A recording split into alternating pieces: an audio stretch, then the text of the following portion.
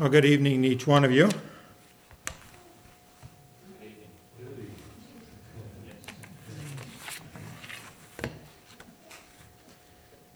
You're not getting a sermon tonight. I thought about what to share, and a story came to my mind, so I'm going to tell a story tonight. I didn't actually know the children were going to be here, but that works just as good. I enjoy talking to children more than I enjoy talking to adults. They are more agreeable on the whole than older people are, easier to get along with in a lot of respects. I have a story tonight, and this story does have a lesson. It actually has 4 lessons. 2 of them, I think, are, at least to me, they're not hard to see. The other 2 you might have to dig a little bit deeper for. But these 4 lessons, they do apply in life, and they do apply in school too. I'm going to be looking at them more in relationship to the way you raise your children and the way you teach your children to think about some things. When I was a little boy, I grew up in Pennsylvania, and my grandparents owned some farms, and I enjoyed going in the summertime to stay on one of their farms with them. We did not live on a farm. We did live on one of the farms part of my growing up years, but we did not live on a farm most of my growing up years, and I really just kind of treasured when summer came and school was out because I was allowed to go and stay at my grandparents'. And the one particular farm that I enjoyed going to was in Butler County, Pennsylvania. It was really not much of a farm by that time. They actually did not farm the ground anymore. They had some beef cattle, and that was about it. But I enjoyed going there. My grandparents lived on one side of the road. There was a little valley, and the road came down through about the middle of that little valley, and the farm was on both sides of the road. And as you came down the little road into the valley, kind of like this aisle right here, my grandparents lived on the left-hand side, and across the road, just a little bit further down, perhaps another 70 yards or so, was the great big old farmhouse where my great-grandmother lived. I would go and I would stay with my grandparents, and every day, one of the things that I would do in the summertime is I would go see my great-grandma. There wasn't much traffic on the road. You could probably go lay on the road half the day and nobody would run you over. So I could just, even as a little boy, and I was little, I was probably about yay big at this time, I would go across the road and up the bank and knock on her door. She would come to the door. She was old. I don't remember how old she would have been at that time, but she was old. And knock on the door, and she would come, and she did not get a lot of visitors, but she was always glad to see me. She was very kind of particular with things. We would go in her house, and I remember her couches had plastic on them, like clear plastic, so that little boys would not get the couches dirty. And she would set me on the one couch, and then she would sit across from me in a gooseneck rocker, and we would visit. And after a while, she would go get the candy bowl, and she only ever had one kind of candy in all the years that I knew her. They were little pink peppermint things that you would chew on, and I don't know what they're called, but I would call them grandma candies. I would get grandma candies. And then generally, if my grandpa was around, he would tell me I should go down to the spring house to play for a while. And he would go downstairs to the basement and get one of my grandma's canning jars so I could catch crawdads or crayfish in them down in the spring house. She would usually grumble something about me using her canning jars, but he would insist, so I would go down there. And that was another thing I really enjoyed about going to my grandmother's house. The spring house was down back across the road. You had to go underneath the fence and down through the pasture field, and then there was a little building there. And I don't know, do any of you have a spring house where you live? They don't have so many spring houses in Virginia as we had in Pennsylvania, but this little spring house was where the water for the house came from. And it was a little building, and it was kind of buried into the ground. You had to go around the back side. There was a little stone wall, and then there was a door. And the door was always kind of a source of trepidation for me. That means it's something to be afraid of. It was a big, thick door, and a snake lived on top of that door. Almost every time you would go to the spring house, he would be on top of that door. It was a big, thick wooden door, about like this, and I guess it was a nice place for him to lay. You would very carefully and quietly go up to the door, and you would lift the latch off, and then you would back up as far as you could and still touch the door and jerk it open and run.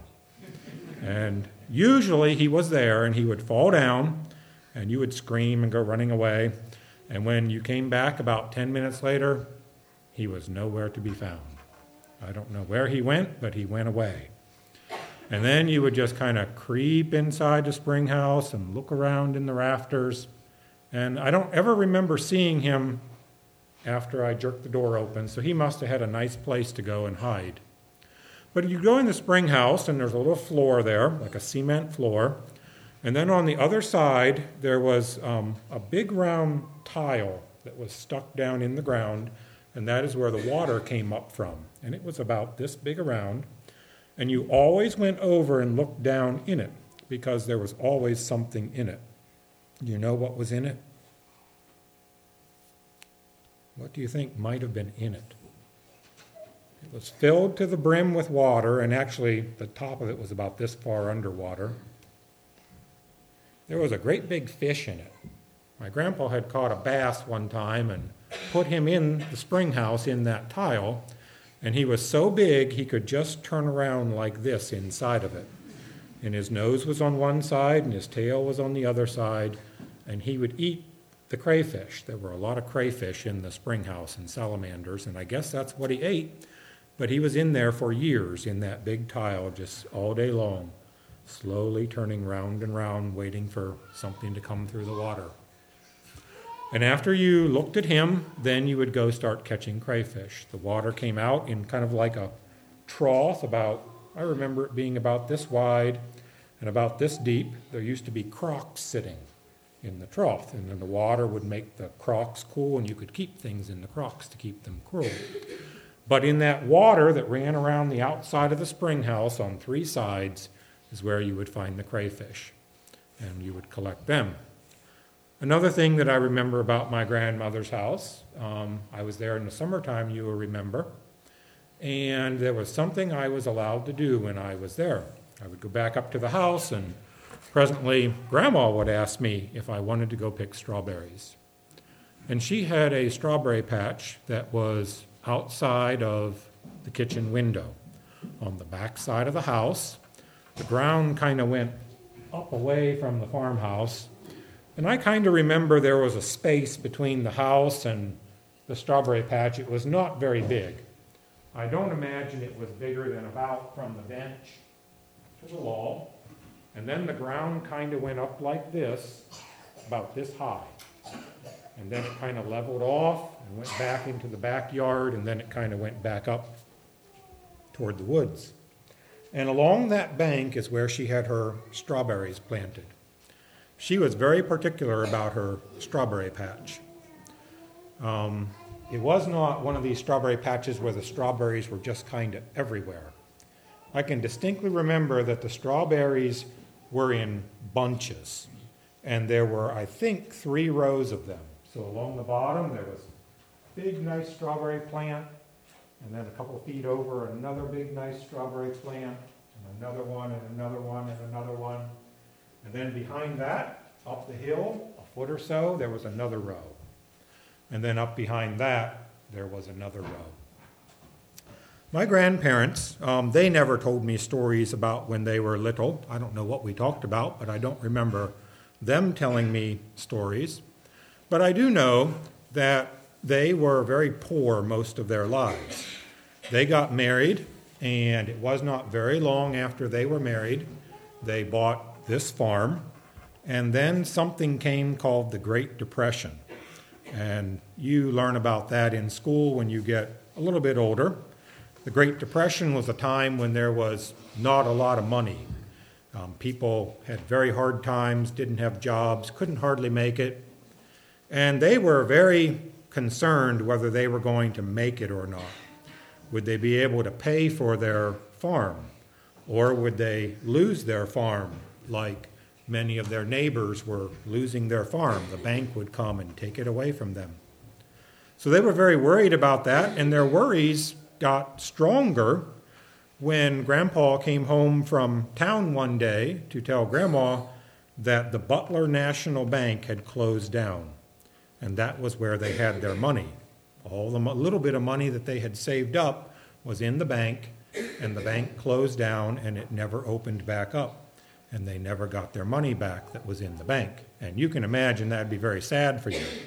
If you were already sort of poor, and you had your money in the bank, and the bank closed down, and you could never get in to get your money. The money was all gone. So what were they going to do? They had a farm, and they had a farm payment, and there was very little money. They decided, or I guess Grandpa decided, that he could not stay on the farm. He had to go find a job. And there were not very many jobs, but he did manage to find a job working on roads. And he worked on roads for $2 a day. That is what he got paid to work on the road. And it was a very hard job. He had to work very long hours, and it was very hard work.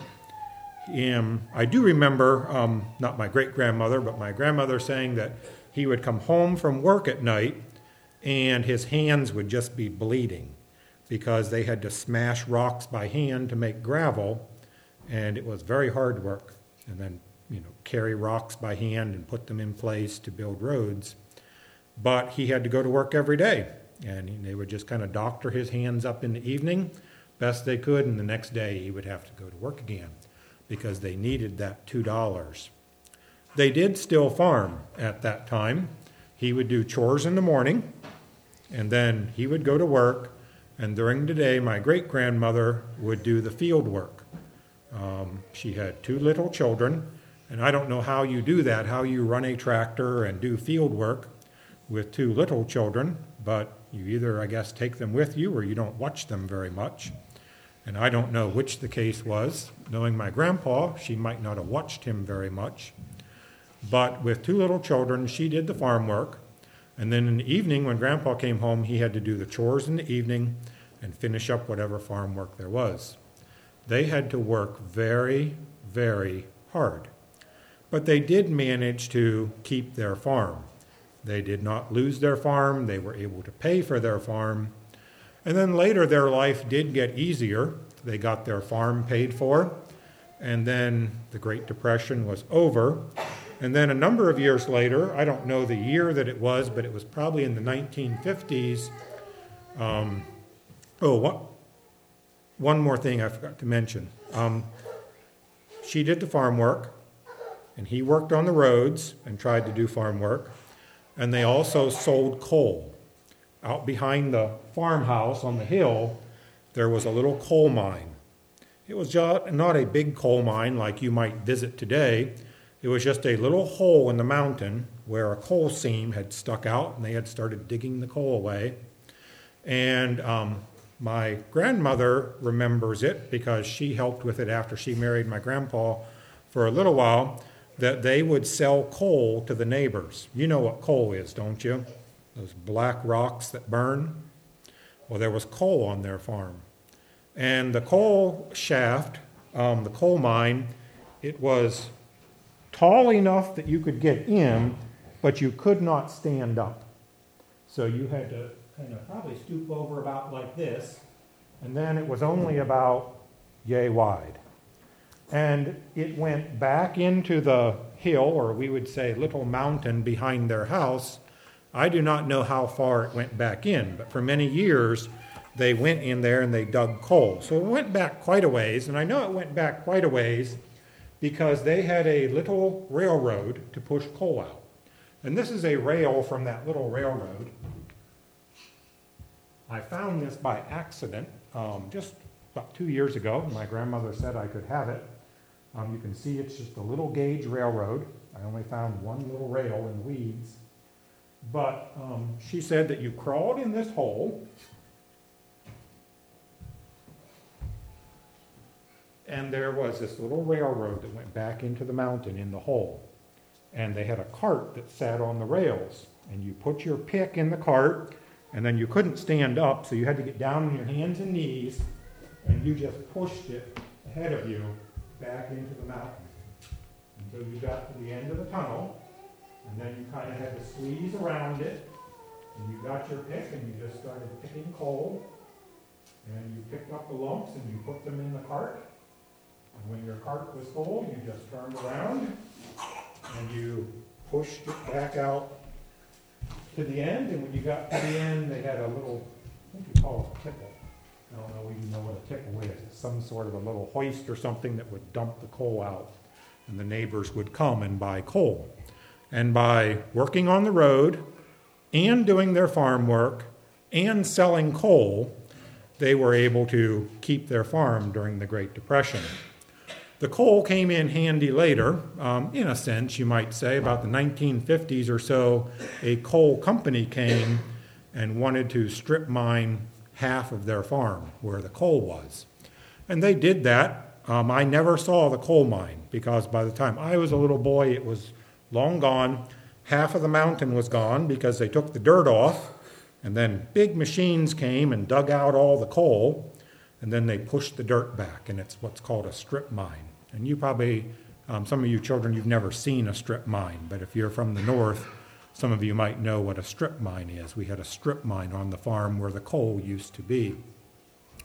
They made I do not know how much money they made off of the coal when they sold it to the coal company, but they made a decent amount of money. There's one thing that I never knew when I was a little boy. I enjoyed going to their house. I never realized they were poor. I didn't think about it that they were poor. They didn't seem poor to me. I mean, she always had candy, and that's good. And you could always catch crayfish, and that's fun. And I could always eat strawberries so long as there were strawberries out there. But there was something I did not know about the strawberry patch. And I did not know this until my great-grandmother was dead and passed away. And my grandparents told me something about the strawberry patch. There was a reason why her strawberry patch was right outside the kitchen window on that bank. It was because she wanted to watch her strawberry patch. Why do you think she wanted to watch her strawberry patch? It's because there was a secret about the strawberry patch. They had gotten money from the coal company. And the time when they had money in the bank closed. They did not like banks very much. So they weren't going to put their money in the bank. And I guess they thought about it and thought, what are we going to do with our money? And they decided to put their money in jars. And underneath the strawberry plants were jars of money. And they could go out and look out their kitchen window every day, and so long as the strawberry plants were still there, they could figure that nobody found their money. Their money was buried in the strawberry plants, and I never knew that. If I was a little boy and I knew that, do you think I probably would have tried to dig up their money? Or at least check and see if it was there for them? I probably would have done that. Okay, well now we get down to the lessons. What kind of lessons might you draw from a little story like this? First lesson, I kind of relate to this rail, and that's why I brought it as an object lesson.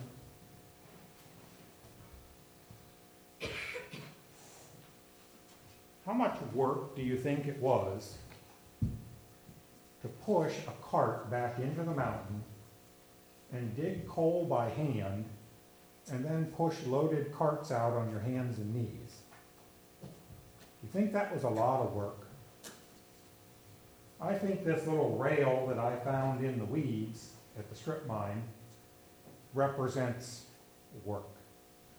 And it represents hard work. There's hard work and there's easy work in life. You know, sometimes there are jobs to do around the house, and you know which jobs you want to do. Because some of the jobs are easy jobs, and some of the jobs are hard jobs.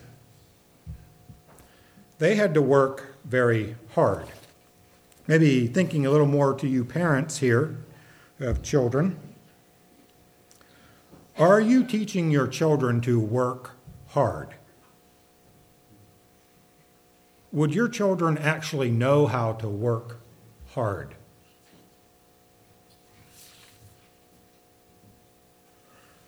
I think most parents would say that they are teaching their children to work.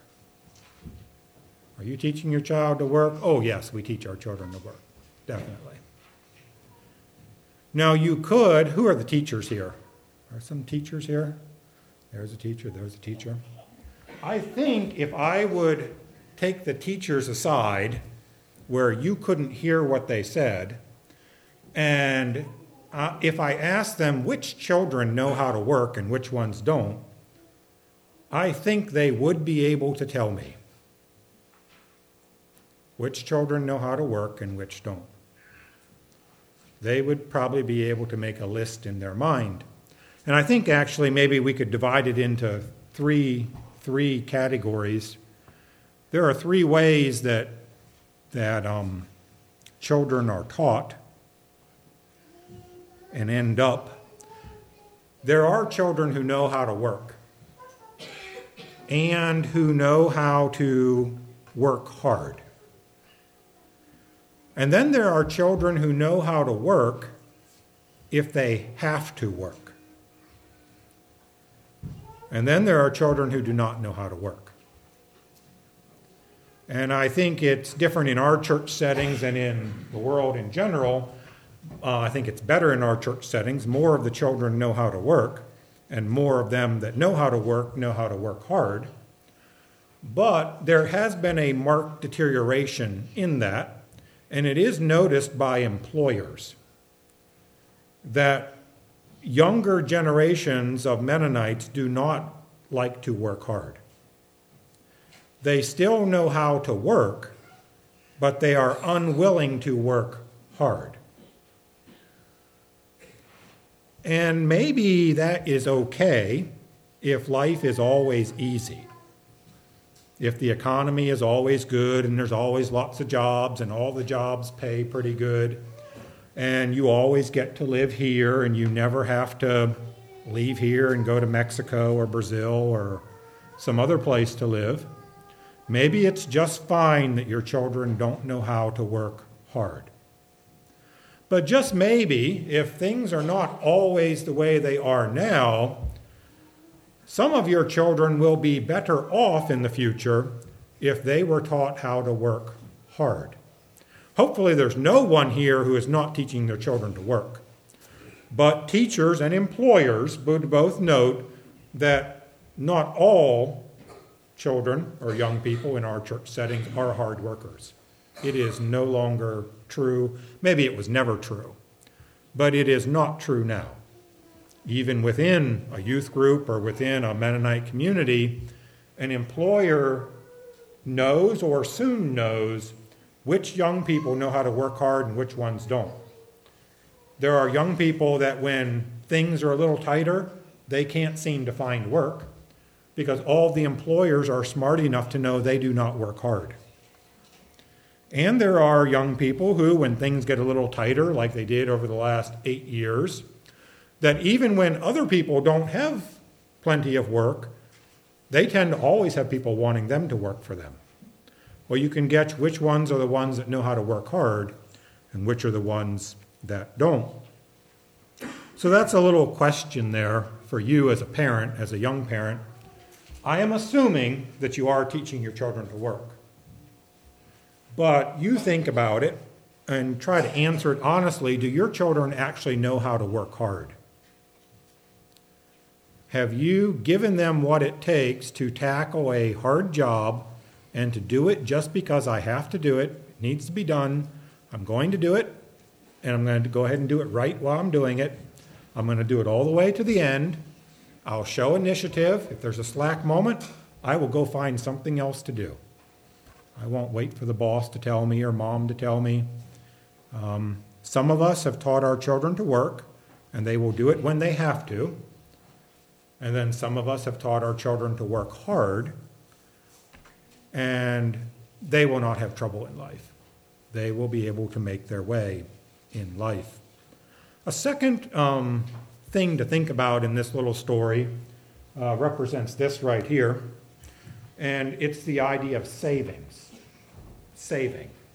The first idea was work, first concept. The second concept is the idea of saving. Now, my grandparents certainly knew how to save. They saved everything they could and were very thrifty when they were poor. And then when they were not poor anymore, when there was coal money from strip mining the farm, they did not go on vacations and buy nice things for themselves. They pretty much lived in the same house with the same things they always had. And they saved their money. Is saving a good thing or a bad thing? This is what they did. They canned their money. Work all you can, save all you can it, and then sit on the lid. That's basically what they did. They did not spend money their whole life. They saved money, and when they died, someone else spent their money. It didn't stay in the strawberry patch very long after the funeral. You can bet that. Is saving a good thing or a bad thing? The scripture says a lot about saving. You're well acquainted with that. Saving is commended. Now, there is something that is condemned in scripture, and that is hoarding. And there's a line there. I'm not here to delineate where that is for you.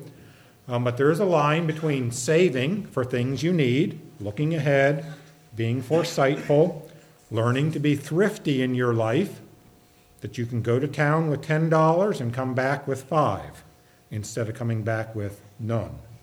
You manage to hang on to some of your money. Do you save money, children?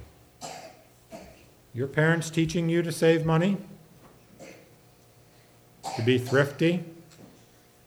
That when you earn a little bit of money, it doesn't all get spent at the dollar store or on candy or even on good things like books? Do you know how to save money? Are you teaching your children to save? And one thing that I think is worth saying here, how would children ever learn to save money if children do not have money? There are people who do not allow their children to have money. If the children make any money, mom and dad just swoop in and confiscate it all. Okay? That's a rather foolish thing to do. Because we understand that we learn best how. How do we best learn things? Book learning? Read it in a book somewhere? Or doing it yourself? Experience. Okay? Yet there are parents, and there's more of them in our church circles than anywhere else, who will not let their children have experience with money. In our work with AF, we run across this all the time, particularly like in the Amish church. Young people get married at 21, 22. They never handled money before in their life. Never were given any money. No, if they went with the youth, here's your $5. But everything they made up until they turned of age at 20 was confiscated and gone, and they had no experience working with money.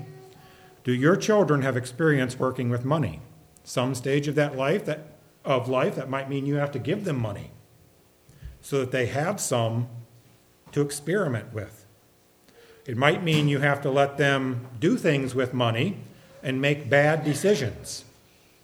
What kind of decisions do you learn the most from? The bad decisions, the ones that had consequences. And I remember when our boys were little, we had a little system where the money they had to be divided certain ways, and so much had to go into savings, and so much to giving, and so much could go in their spending. And then when they were very little, they could spend their money if mom said so. So if they're in town and, Mom, I want to buy this. Can I use some of my money? And you're at the dollar store, and do you know what happens with toys you buy at the dollar store? There's only one thing that happens to toys you buy at the dollar store. They break. Sometimes in one day, and sometimes they make it 2 days, but they just break. And probably one of the best lessons little children can learn is to use their own hard-earned money to buy something that breaks, and you knew it was going to break when they bought it. And instead of stopping them and saying, no, of course you can't buy that, it'd be stupid to buy that, let them buy it. Let it break. Let it happen the second time and the third time. And then about the fourth time they want to buy it, you can say, what happened to the last 3 you bought? Oh, they all broke, didn't they? And maybe you can teach some lessons. The second lesson is about saving. The first lesson is about work. The third lesson is about giving. I do not remember my grandparents being generous with their money. I never really knew they had money. I have different little stories I've gathered about them, but none of those stories involve them giving away any money. I don't know that they ever gave away any money. Maybe they did, and I just never heard about it, but that's one thing they weren't. They weren't giving people that I know of.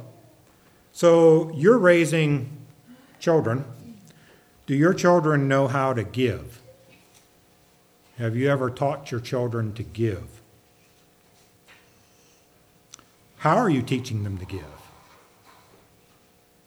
Do your children even know what tithing is? We've made lots of mistakes in our married life, but I think one of the good things we did is that from the time the boys knew that 10 dimes made $1, they knew that when they got $1, one of those dimes went to church. Because that's your tithing. It's just automatic. You just automatically take 10% out. You don't even think about not giving 10%. Do your children know what that word means? Do your children even know that you have an alms fund at church? And what the alms fund is and why we put money in it at communion time? And where it goes? Do they have an idea that even though they're younger, till they're earning any significant amount of money, their youth age, but your children, when they're youth age, would they automatically know that I'm putting something in the alms fund collection? Of course I am. Because that's what you do. Would your children know that? Would your children know how to quietly give money to someone else who needs help in church? Would they have any clue how to accomplish something like that? Would it even cross their mind that that is something you do? When someone in church has a financial need, you find a way to slip some money over there. Would your children be aware of that? And you think about your child right now. Does your child right now have the reputation of being a generous person? They might have a reputation. Many children do. But would generosity be part of the reputation that your children have? And if not, how are you going to help them so that generosity might be part of the reputation they have? The fourth thing, there's the idea about work. Yes, these people had to work very hard, and we should learn to work hard. The idea of saving, these people certainly saved, and there are things that are worth saving for. We should teach our children to save. The third, about giving, something maybe they didn't do so much of, but giving is talked about in Scripture, and we want to be giving people. The fourth idea is one that I think a lot of people miss in raising their children, and that's the idea of investment. When my grandparents did have some money finally in their life, probably in their 50s, when they finally had some money, what did they do with their money? They had only one thing they could think of to do with their money: bury it in the strawberry patch. How much good do you think that money did all those years it was in the strawberry patch? Do you think that money did any good sitting in the strawberry patch all those years? I doubt it did a whole lot of good. The idea of investment is using money like a tool. Your children know what other tools are. They know what a vacuum cleaner is, and they know what a mixer is, and they know what a hammer is, and they know what a lawnmower is. And those are tools that we have around our house, and we use our tools to get things done. Have you taught your children that money is a tool and you use money to get things done? Do your children understand something like the idea of risk? That when you make an investment, there is some risk. That means things might go wrong. David Souter is one of our business advisors at Anabaptist Financial.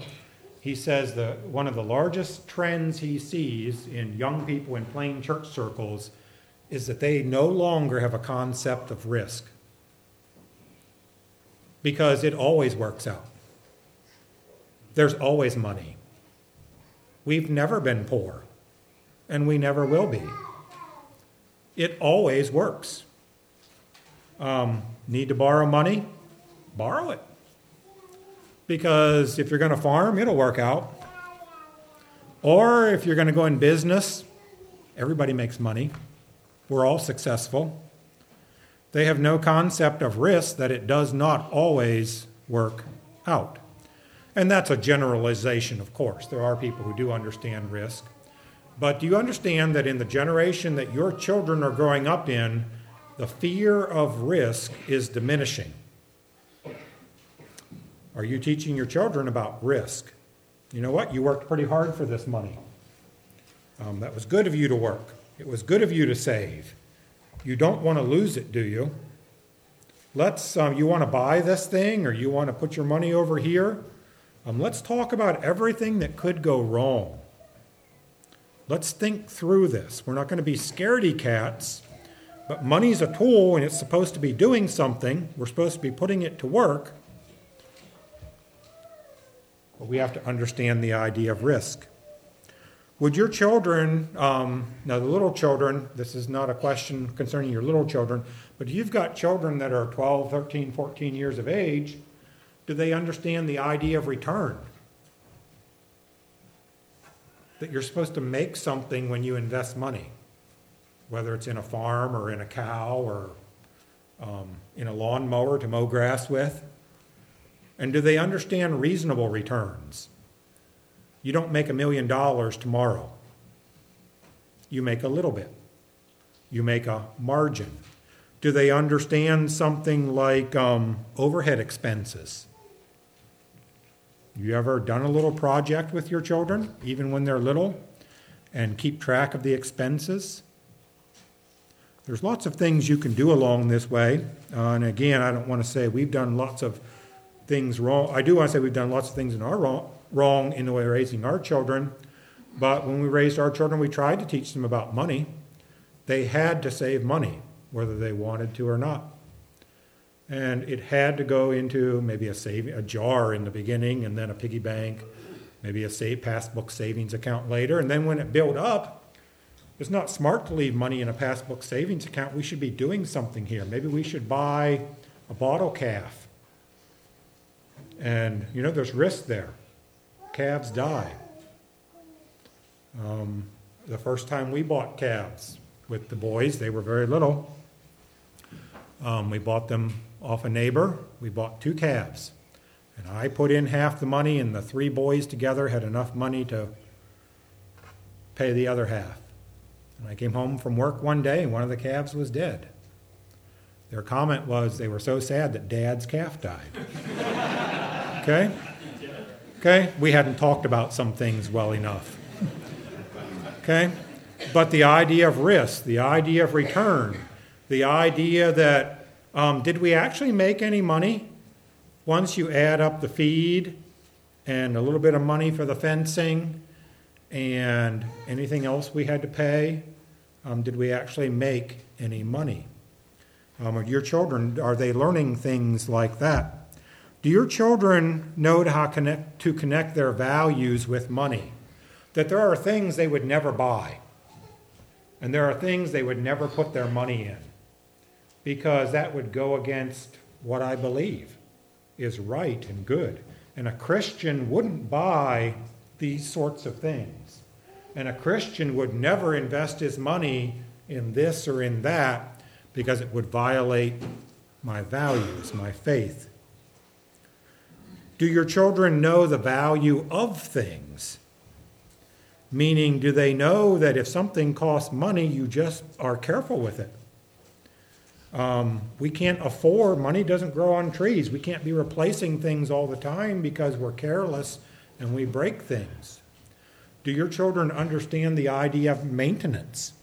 That you have to do some maintenance work sometimes to preserve value. Have you helped your children to learn?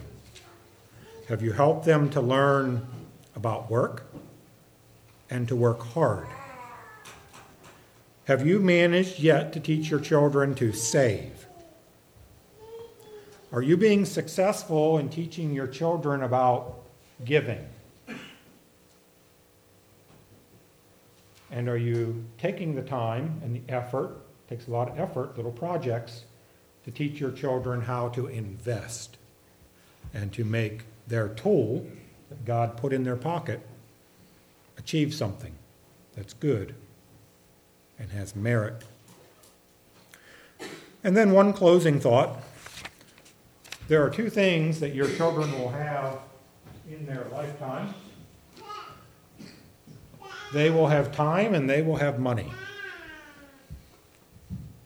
They will have a certain amount of time in their life, hours and days and weeks, weeks and years, and a certain number of years. Some will have more and some will have less, but they will have time in their life. And they will have money. Which of those 2 is more valuable? Time or money?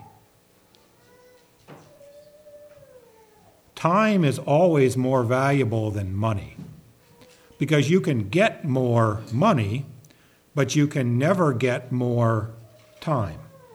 When you spend time, it's gone, you don't get more. It's a